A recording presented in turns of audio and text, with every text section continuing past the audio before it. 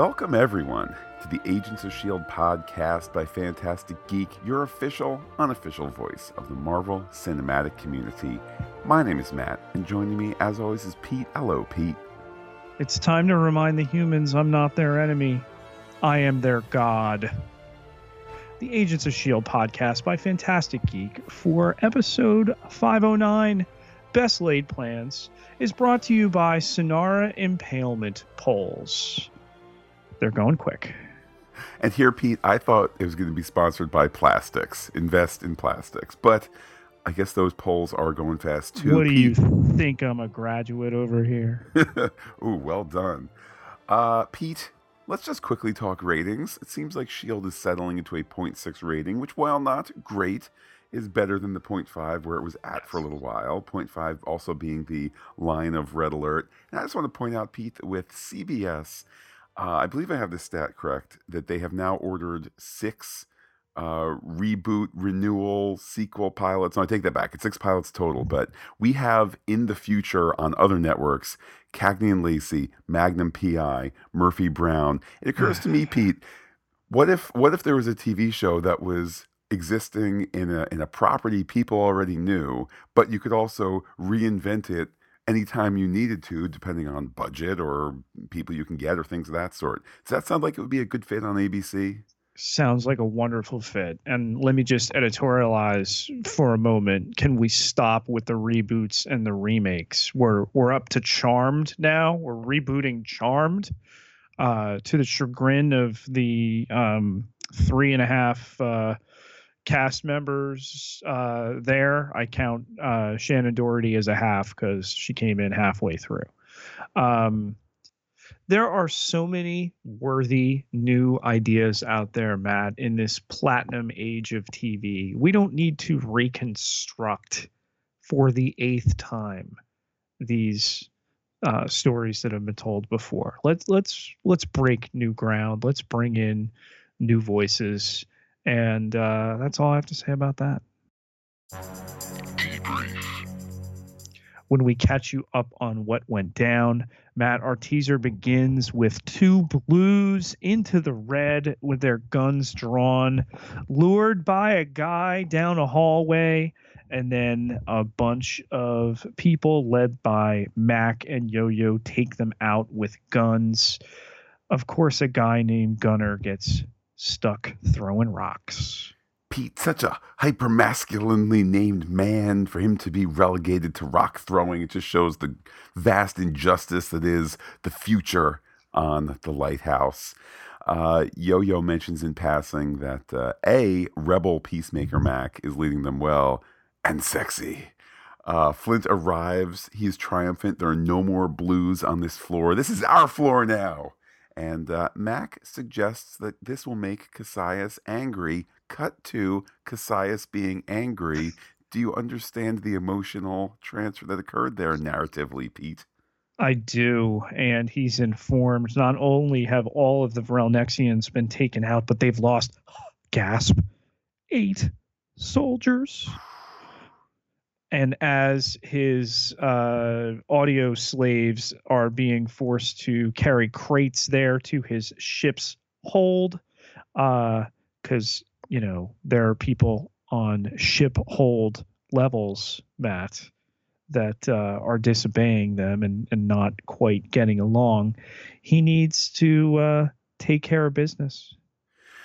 Part of his business is just to give us a little recap that there may be an uprising happening, just in case all y'all didn't watch last week, is his concern. He tells his new lieutenants to have the Doctor awaken his creation. And then that great line there, he is not their enemy, he is their god. Title card. Why didn't they go with Agents in Space? I understand why ABC didn't do that. It's probably a dumb idea, but if it just said Agents of S.H.I.E.L.D., Agents in Space, it would have been so awesome. We'll never know. Act 1 begins with Coulson and Enoch here. Discussion about Flint. He controls rocks as Fitz is checking out the Zephyr 1 crash site of 80 years here. Meanwhile, Daisy is noting that comms are going to take a while because they've been infested by rats, and Enoch says to invest in plastics. Pete, I gotta admit, obviously we love doing this podcast Friday nights, same night as the episode rolls on out, and I felt like a little bit of a silly guy, wondering if perhaps my podcast powers were being somewhat inhibited.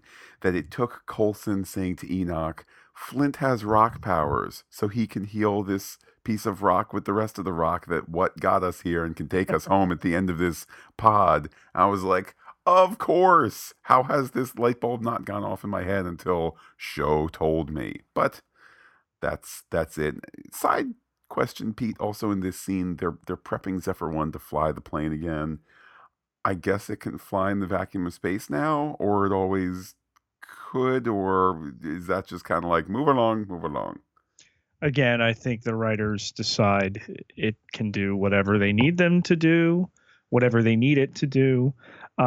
Coulson and May at this point discuss what happened with Robin there.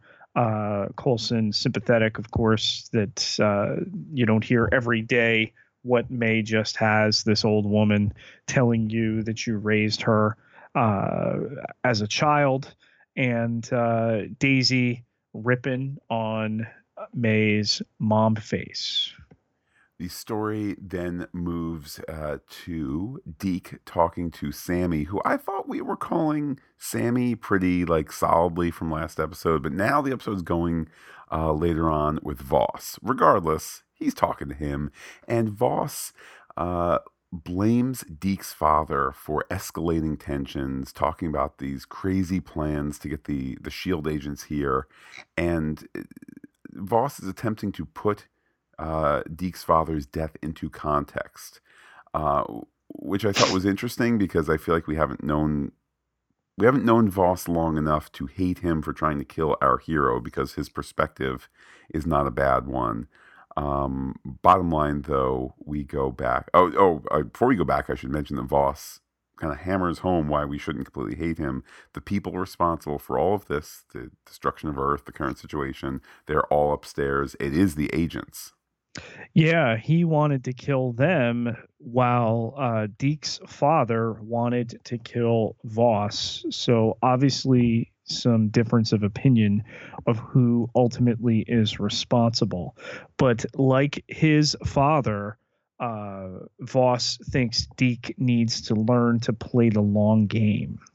Meanwhile, Cassius, we're told, thinks that Quake is his ticket out. If she goes back in time, we know what happens. But Yo-Yo is now teaching Flint how to shoot, and Mac is firmly against this. Yes, he is. And some fantastic camera work here, 360-degree swirling shot around the three of them, giving them all their due time on camera there. We see Turtle Man laying down the law. And after Flint walks away, Mac says that that's because he's concerned that Flint has a taste for killing, perhaps even a taste for killing beyond defense. It's observed by Yo-Yo that they need a leader, not a mob. Actually, pardon me, I think that was Mac who said that. Yo-Yo is a bit more sympathetic to, let the boy kill if these are troublesome times. But it's all interrupted, Pete, by Cassius having sent a messenger. Pete, you'll never guess who it is. Is that Tess, Matt? Santo Inferno. Santo Inferno, indeed. Yeah, thought she was dead, and turns out, as we end the act, she was.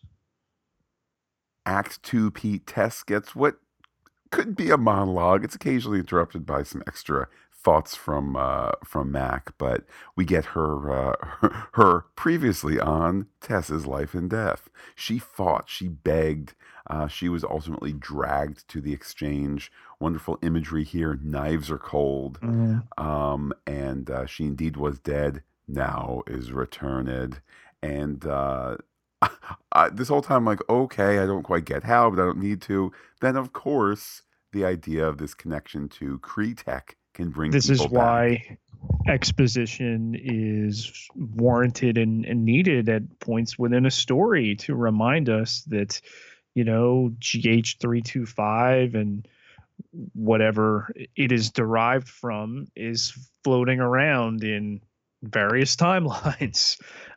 So certainly on the table there, and we're not going to use it, Matt, with a background character if we're not going to use it with main characters. Is that a so can I Ah, relax, Pete, about some of my concerns and whispers I've heard on the internets? you can. I listen. You can you get fired up about this stuff? I love that people are passionate about this show. I do.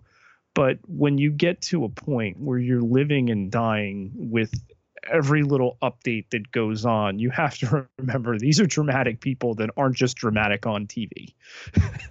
They like to tease out the audience, and well, they should, because people pay attention, and that's part of the fun of this. But I don't think we can get so caught up like, oh my goodness, it's the end of worlds that Quake will destroy. um yeah, I just think we're taking it just a smidge too far sometimes. Well, Pete, back in the scene, that's what Mac's feeling is. The talk of killing Yeah. Cassius by way of Yo-Yo. That's too far. That's too much. Tess says that she will deliver Flint, or she's been told to deliver Flint and the kids and Daisy back to Cassius, or otherwise Cassius will push a button and everyone burns. I wonder if that's actually true, Pete. But we're not going to stick with everybody burning. Where are we headed to? We go back to Coulson here. His hand needed some juice.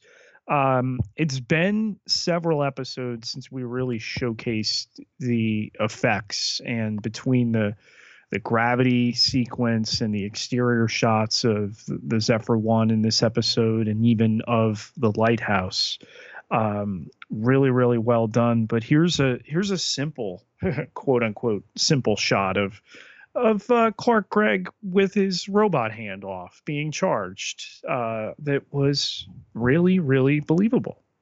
Yeah, I couldn't tell whether in that initial angle he was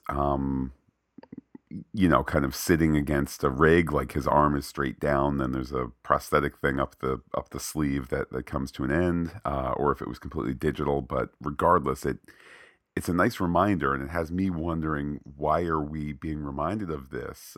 Maybe it's just like, oh man, guys, we wrote out the hand thing, but we need to just address it quickly so the people don't think we've completely forgotten about it. If so, I'm fine with that. We know he went for the lower level hand, so if that's just the quick touch in there after what it was in 501 that it was revealed he had Yes. gone for the Didn't more have time, and was concerned that they were going behind bars anyway. You don't bring your Swiss Army hand with you when you expect to be incarcerated. It's the first thing they're going to take. So wise for them to build that as a story point, and you know it's going to come back, whether he uses it to short out a lock or initiate a time portal to send Daisy back when she really shouldn't, to destroy the world so everything can still happen. Yeah, that's what we're doing. And all of this amidst talk of Daisy not getting her inhibitor removed and remaining powerless. So when she winds up in the past, she doesn't have her power to tear the world apart. that I thought was an interesting notion that the show was floating out there. Just because for her perception of the story, for her reality and this weird time loop and all of that, that does solve everything. Now, of course, taking her Well, powers away. remember too, we did not see her in the video use her powers. Mm, So that could be a thing that she goes back without them and somebody else triggers the apocalypse. well, I like that they are clearly now turning their attention a bit towards where the story will go, particularly since we are, I think, anticipating, being a couple episodes away, whether it's next week or whether it's, on the other side of, on the other side of the break we still think is going to happen. But at a certain point, the story is going to shift away from this pod to the second pod, which has been promised to us by Jed Whedon. So, my point being, now is a really interesting time to start to look for some of those jumping off points narratively. We remain in Zephyr One in the guts of it, as we see Fitzsimmons trying to fix the wiring. But instead, they find some old plans for new designs that they have yet to make in the future past. None of it makes sense because they need anti-gravity. Wait a minute. They find the gravitonium. It's on Earth. It's on the lighthouse. Gravitonium has been caused by the agents. Simply, Pete, by not tying up that gravitonium storyline, they themselves, by not resolving the big agents versus Gravitron showdown that we all wanted as a follow up to episode 102, they have caused all this destruction. This is what happens when you don't edit. It might set a record for time between episodes solving a loose end. I mean, serious reach back at this point. It could be 100 episodes, Matt, where they're reaching back to bring this guy back in particular. But I suppose that they've name checked it, and I know we name checked it one or two other times in between, particularly early on. But yeah, it's everywhere now. They did this in the past. This was, of course, after they lived this moment. Simmons says it's a loop paradox, and Fitz laments that they're stuck in a bloody time loop. They're doomed to fail. Pete, would you like to say anything about stories that have time travel, or are you just going to give us a solid no comment at this point, given the Doctor Who kerfuffle from a few episodes ago? It wasn't a kerfuffle. I made a bad joke. But speaking of time travel, we do have plenty of Facebook talk about time travel and the mechanics they might be using here. So we'll come to that in our decrypted transmission segment in a little bit. Well, we go topside in Zephyr 1. The storm is worsening. Sammy Voss is unseen but alive. We should say it's confirmed by dialogue. Deke still has not shot him. Fitzsimmons tries to tell Coulson about that gravity situation, but they have no time. Let's take off. Let's also stick in a pin for future episodes the fact that Coulson doesn't know about the gravitonium. They try to take off. The engines blow out. And Enoch, who does not get a ton of lines, but gets the best lines in the episode, says words to the effect of, "Now would be an optimal time to escape to the caves. I shall go first." Like the one a little later about the vomiting if he had a stomach. And it's at this point of highest tension, Matt, that we go back to the lighthouse here. Mac is not going to let Yo-Yo and Flint go. Yo-Yo wants to zip chop Cassius's head off. But then they find someone has set them up the bomb. Indeed, the risk that we end on here, these hundreds of bombs hardwired to the O2 lines, it would not only kill them, it would incinerate them as we hit the act break. Act 3, Matt, and Deke says the time is up here. Daisy says that he's getting a good hang of the good guy thing because killing is never a better option. His father could be violent, and this is something obviously referencing the discussion, the rather heavy discussion that's going to lead to our misdirect coming up, Matt, that he had with Voss, that Voss isn't a threat to anyone but Daisy. We go to the exterior of Zephyr 1, and indeed people are leaving, headed to the caves. And Coulson is the one to finally free Voss. He pulls a gun on him like Agent Coulson is Agent Level 007. It's just a sweet move, Pete. I'm not a gun guy, but you know what? Boy, he nails it. He cuffs Voss. Again, mind swirling here. Voss on the move. What story purpose will he serve in future episodes? But again, this prep for the big move.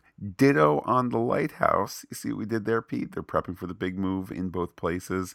Time for a confrontation or to make a deal. Pete, you might think that Mac makes deals, but you're going to find out later that Cassius, his deals are huge. They are huge indeed, Matt.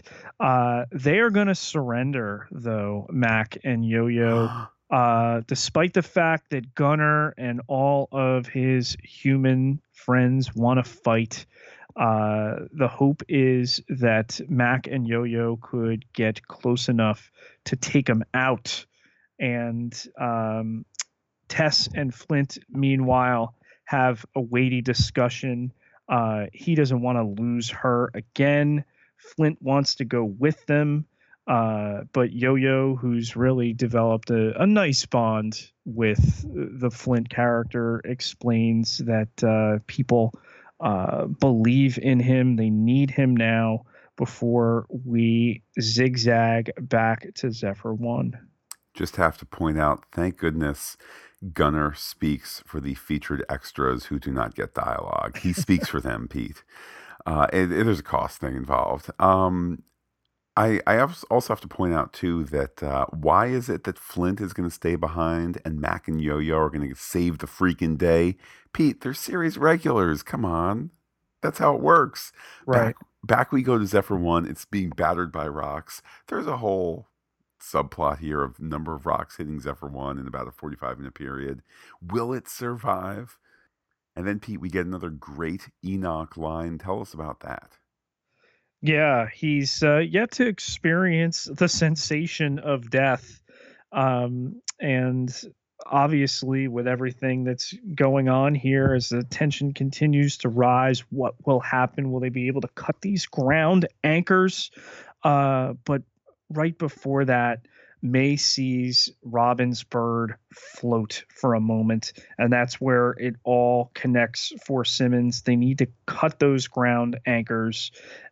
May will then be able to pilot the Zephyr 1 in the gravity storm before she makes another mom face. You know, Pete, normally when somebody calls something baloney, when baloney is the descriptor, that usually is not a positive thing. But every so often, Pete, you can use baloney to make. That's a bologna sandwich. And there are times when a bologna sandwich is actually just kind of what the doctor ordered. And I want to point out that most of this Zephyr 1, can we fix her? Let's clean the wires and find gravitonium and let's fix the screens. No, the screens are broken. Let's fix the avionics. No, that's broken. Most of it, in terms of this episode's place in the season, most of it is just kind of narrative baloney. Like, we can't have them take off until the end of the episode and need to stretch out a whole bunch of scenes to get there. But none of it feels like it's stretching it out, even though amidst all the, we're ready to take off. No, we can't. Oh, I think we can. No, we can't. It's really, really well done. It's characters we care about. Pete, it's yummy baloney. It's not story baloney. It's yummy baloney. And maybe the garnish, Matt, are these background characters who are fleeing Zephyr 1 to head into the caves, and a hooded figure there emerges to pull it back. And this is Sonara, who's now infiltrated the aircraft. Act 4 sees us seeing Cassius, seeing that the messenger has returned. Okay, he's told about it. I pushed the seeing one thing too far. But the messenger has returned, and Pete, he does his smarty pants chair swivel, but it's just Tess alone. A wonderful little moment to really, to take the hot air out of old Cassius's balloon there. But though Tess is alone, she's not empty-handed. She gives Cassius a vial of blood and a Kyber crystal. This is the universe with the Kyber crystals, right, Pete? It's not. It is the parent company with the Kyber crystals, just recently canonized in 2015, Matt. But I'm sorry, 2016. But not in this universe. Tess will not be making her own lightsaber then? Is that what you're saying? No. Okay, well, regardless, Pete, there's more to this message here. That is, our good agents of S.H.I.E.L.D., Mac and Yo-Yo, they have the research floor, and either Cassius plays nice with them or they will burn his research facility to the ground with a push of a button. Make sure he hears it's with a push of a button.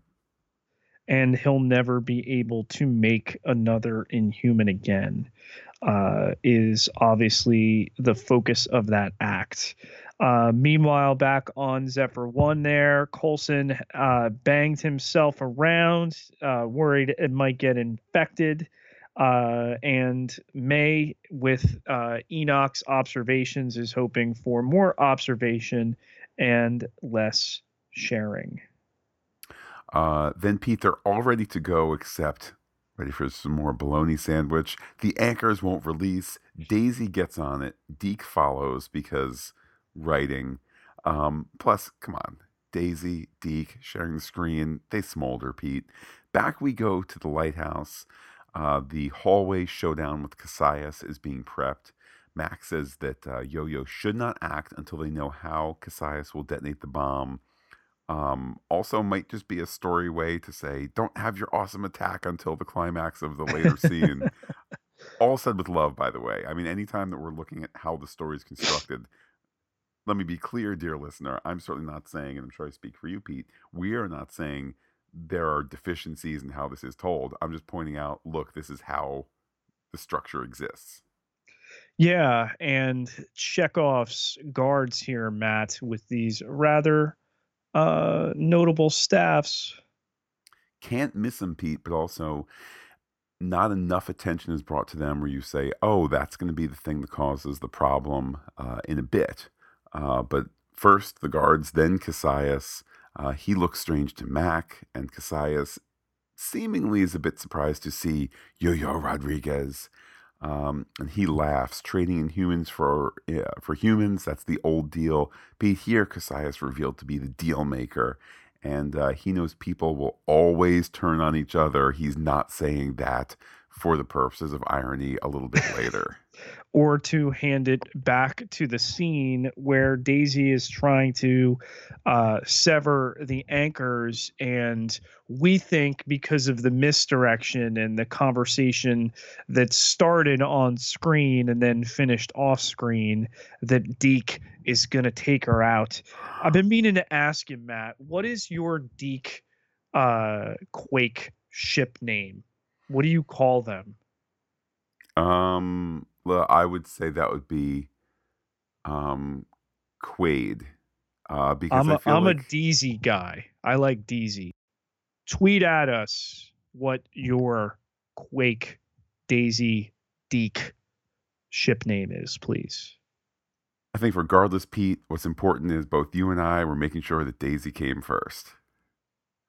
Act break, Act 5, Pete, and then we have Zephyr 1. It's twisting, it's twirling. We're not in Kansas anymore either, Matt. It was a heck of a tornado, the lightning, everything else. Kudos to Mark Kolpak and his team as always. And we've got this 0G throwdown aboard the Zephyr 1. Bear McCreary, who we don't mention often enough, who of course does the music for Agents of S.H.I.E.L.D., I think he was doing some homage, because of course one would never steal, some homage to The Matrix Reloaded and the Broly Brawl there. There were some of the, to me, there sounded to be some similar musical elements. Not that the Broly Brawl is a 0G fight, but just that it's, boy, one heck of a fight, and that's what we see here.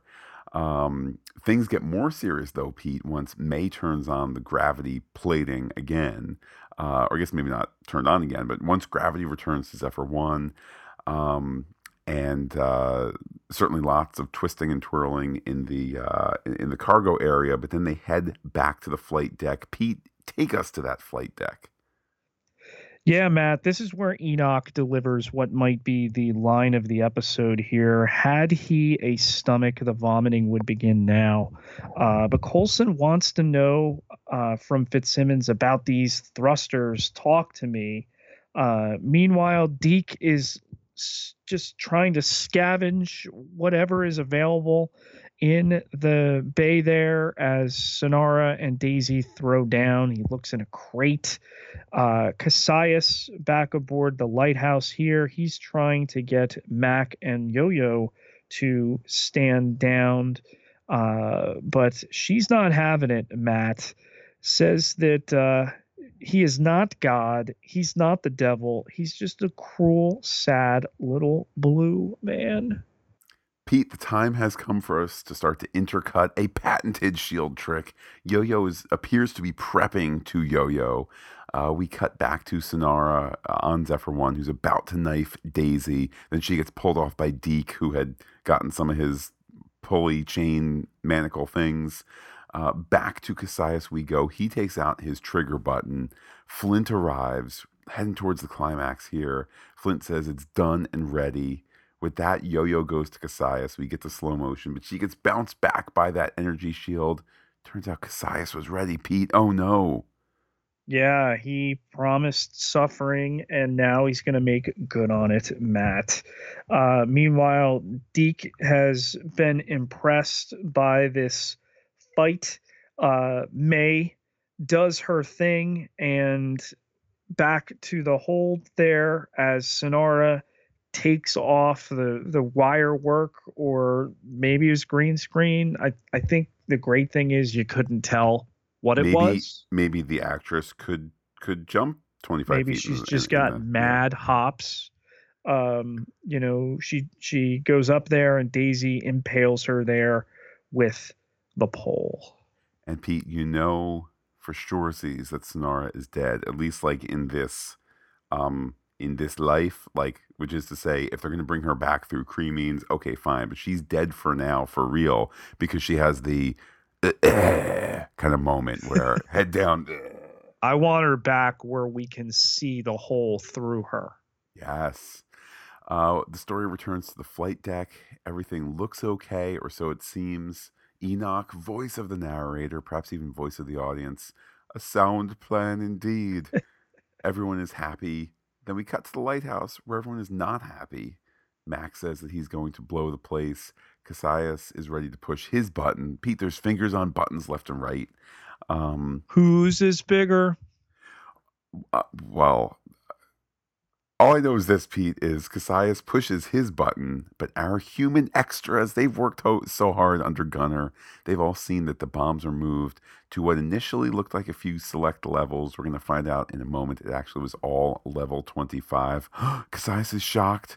The people have moved up. Surprise, every human floor worked together. Pete, do you remember before when Cassius said they can't work together? They work together and Cassius is cut off.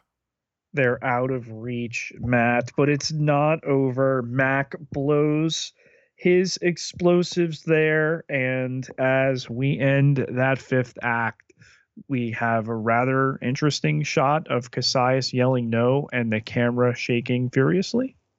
Indeed. We come back for what strikes me as a slightly longer tag scene than we normally get. Yeah.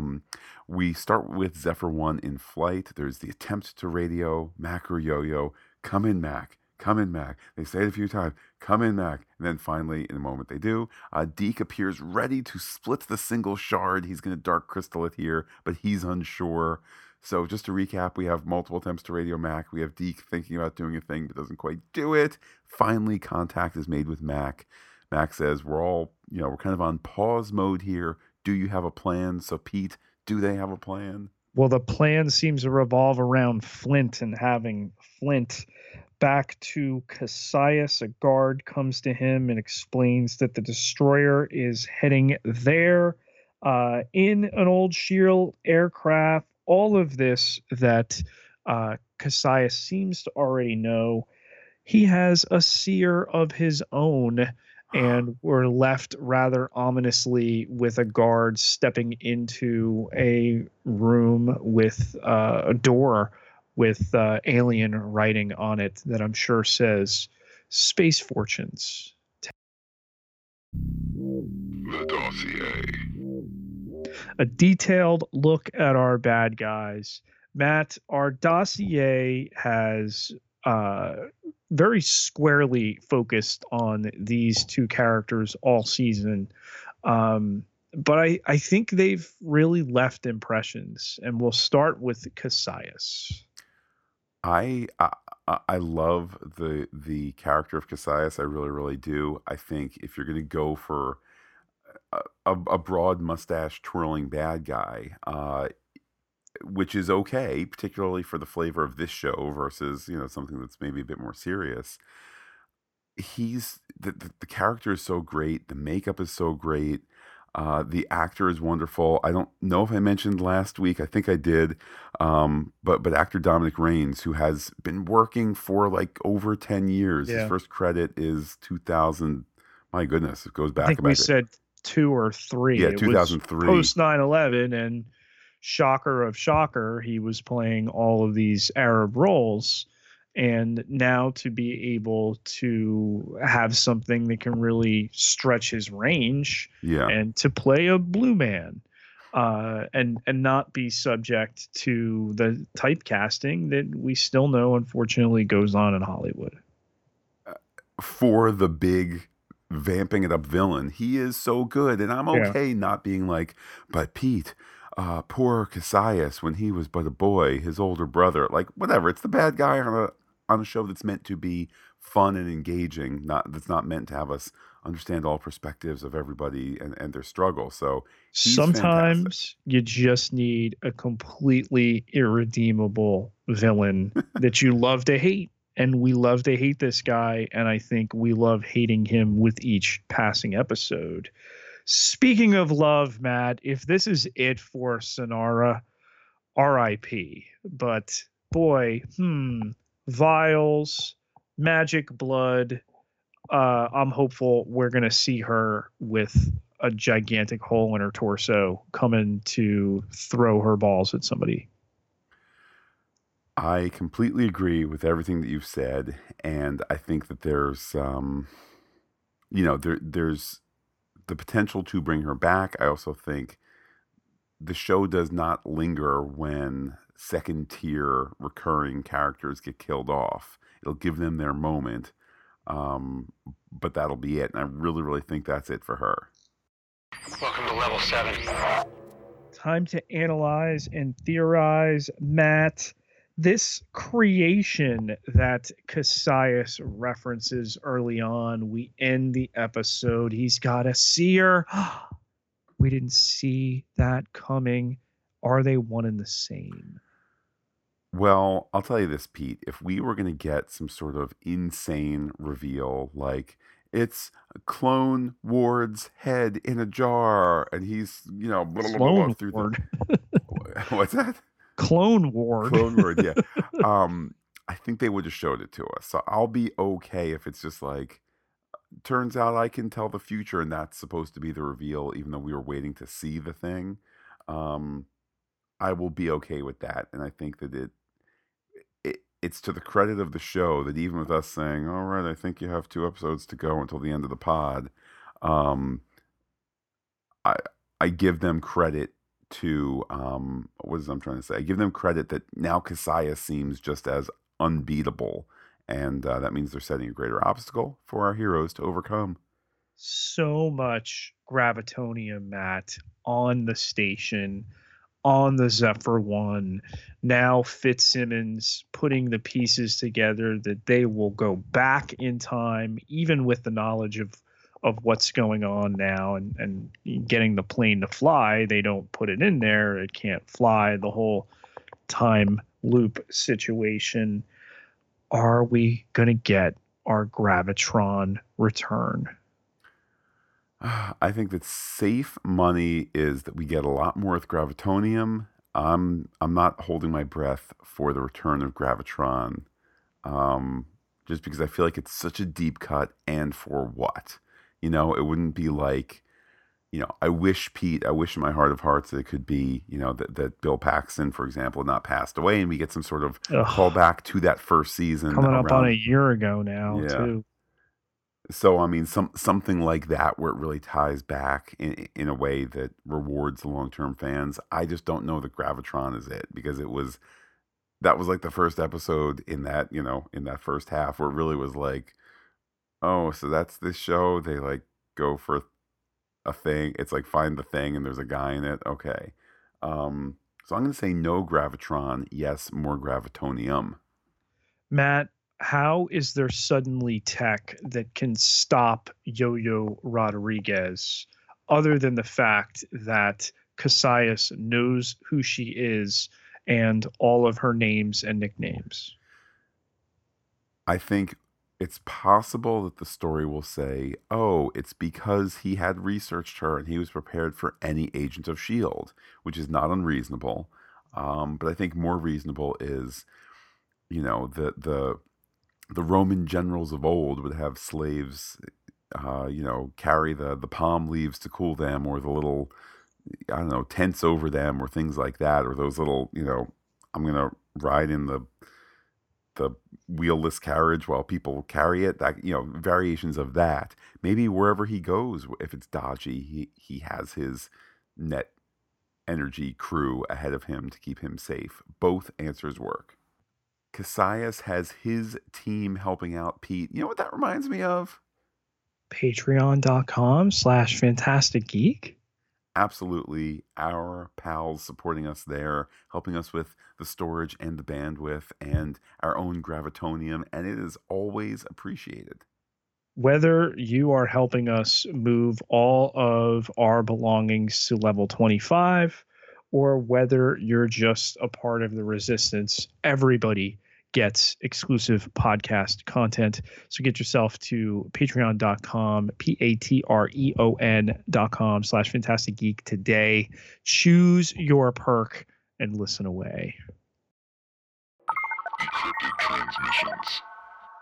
Let's check the wire. Pete, we ran a poll on Twitter asking people what were their thoughts for this episode of Agents of S.H.I.E.L.D. Your 4 choices were 4 stars, My Blue Heaven, 3 stars, To the Caves, 2 stars, Feels Like Tess, 1 star, Feels Like Sonara.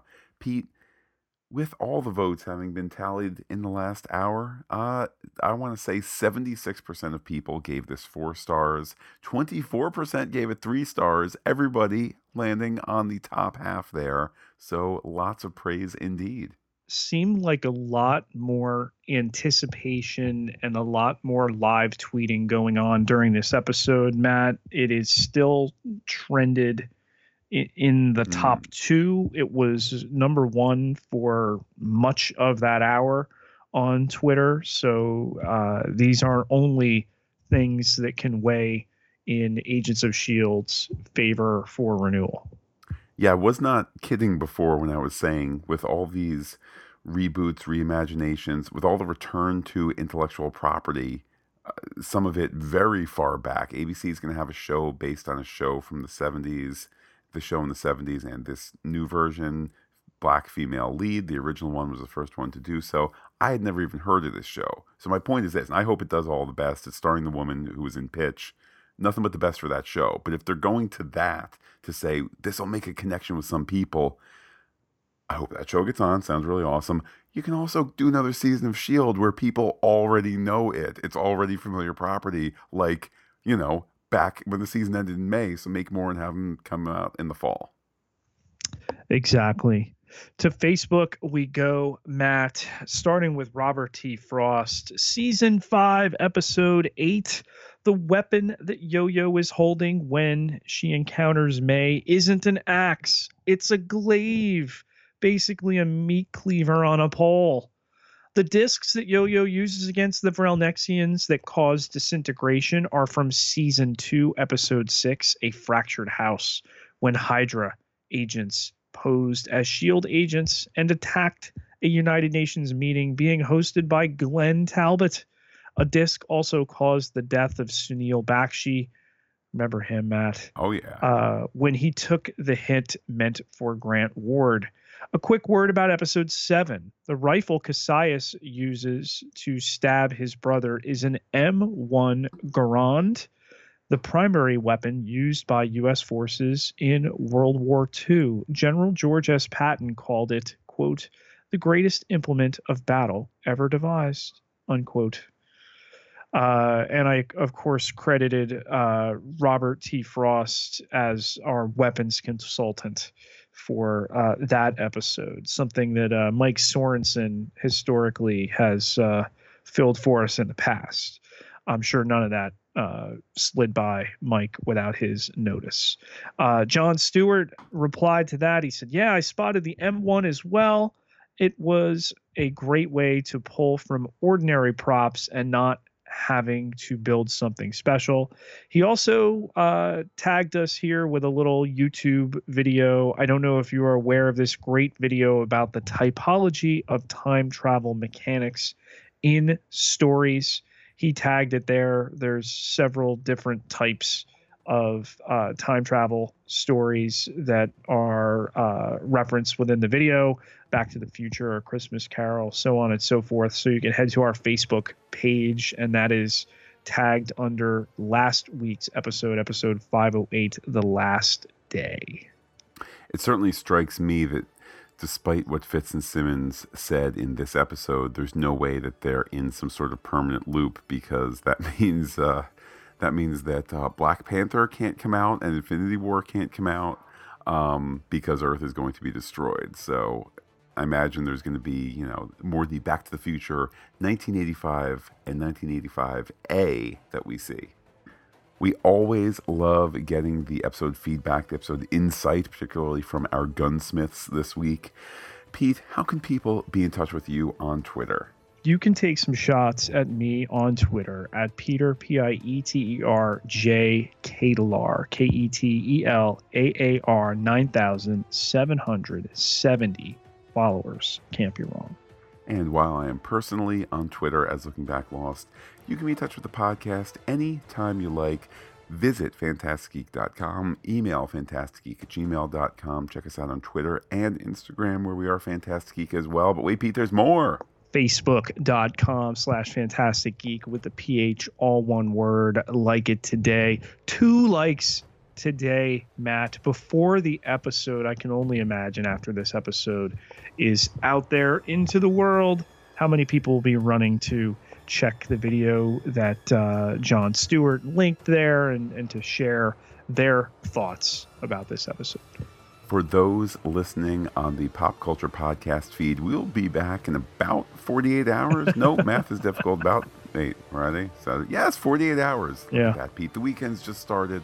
We'll be podcasting at the end of the weekend for Star Trek Discovery, which continues to be so excellent. If you're listening to us on the Agents of S.H.I.E.L.D. feed, we will be back next Friday to keep the adventures going on here. With that, Pete, I will say adios to all our listeners and give you the final word. You think you're invincible, but in the end, you'll submit.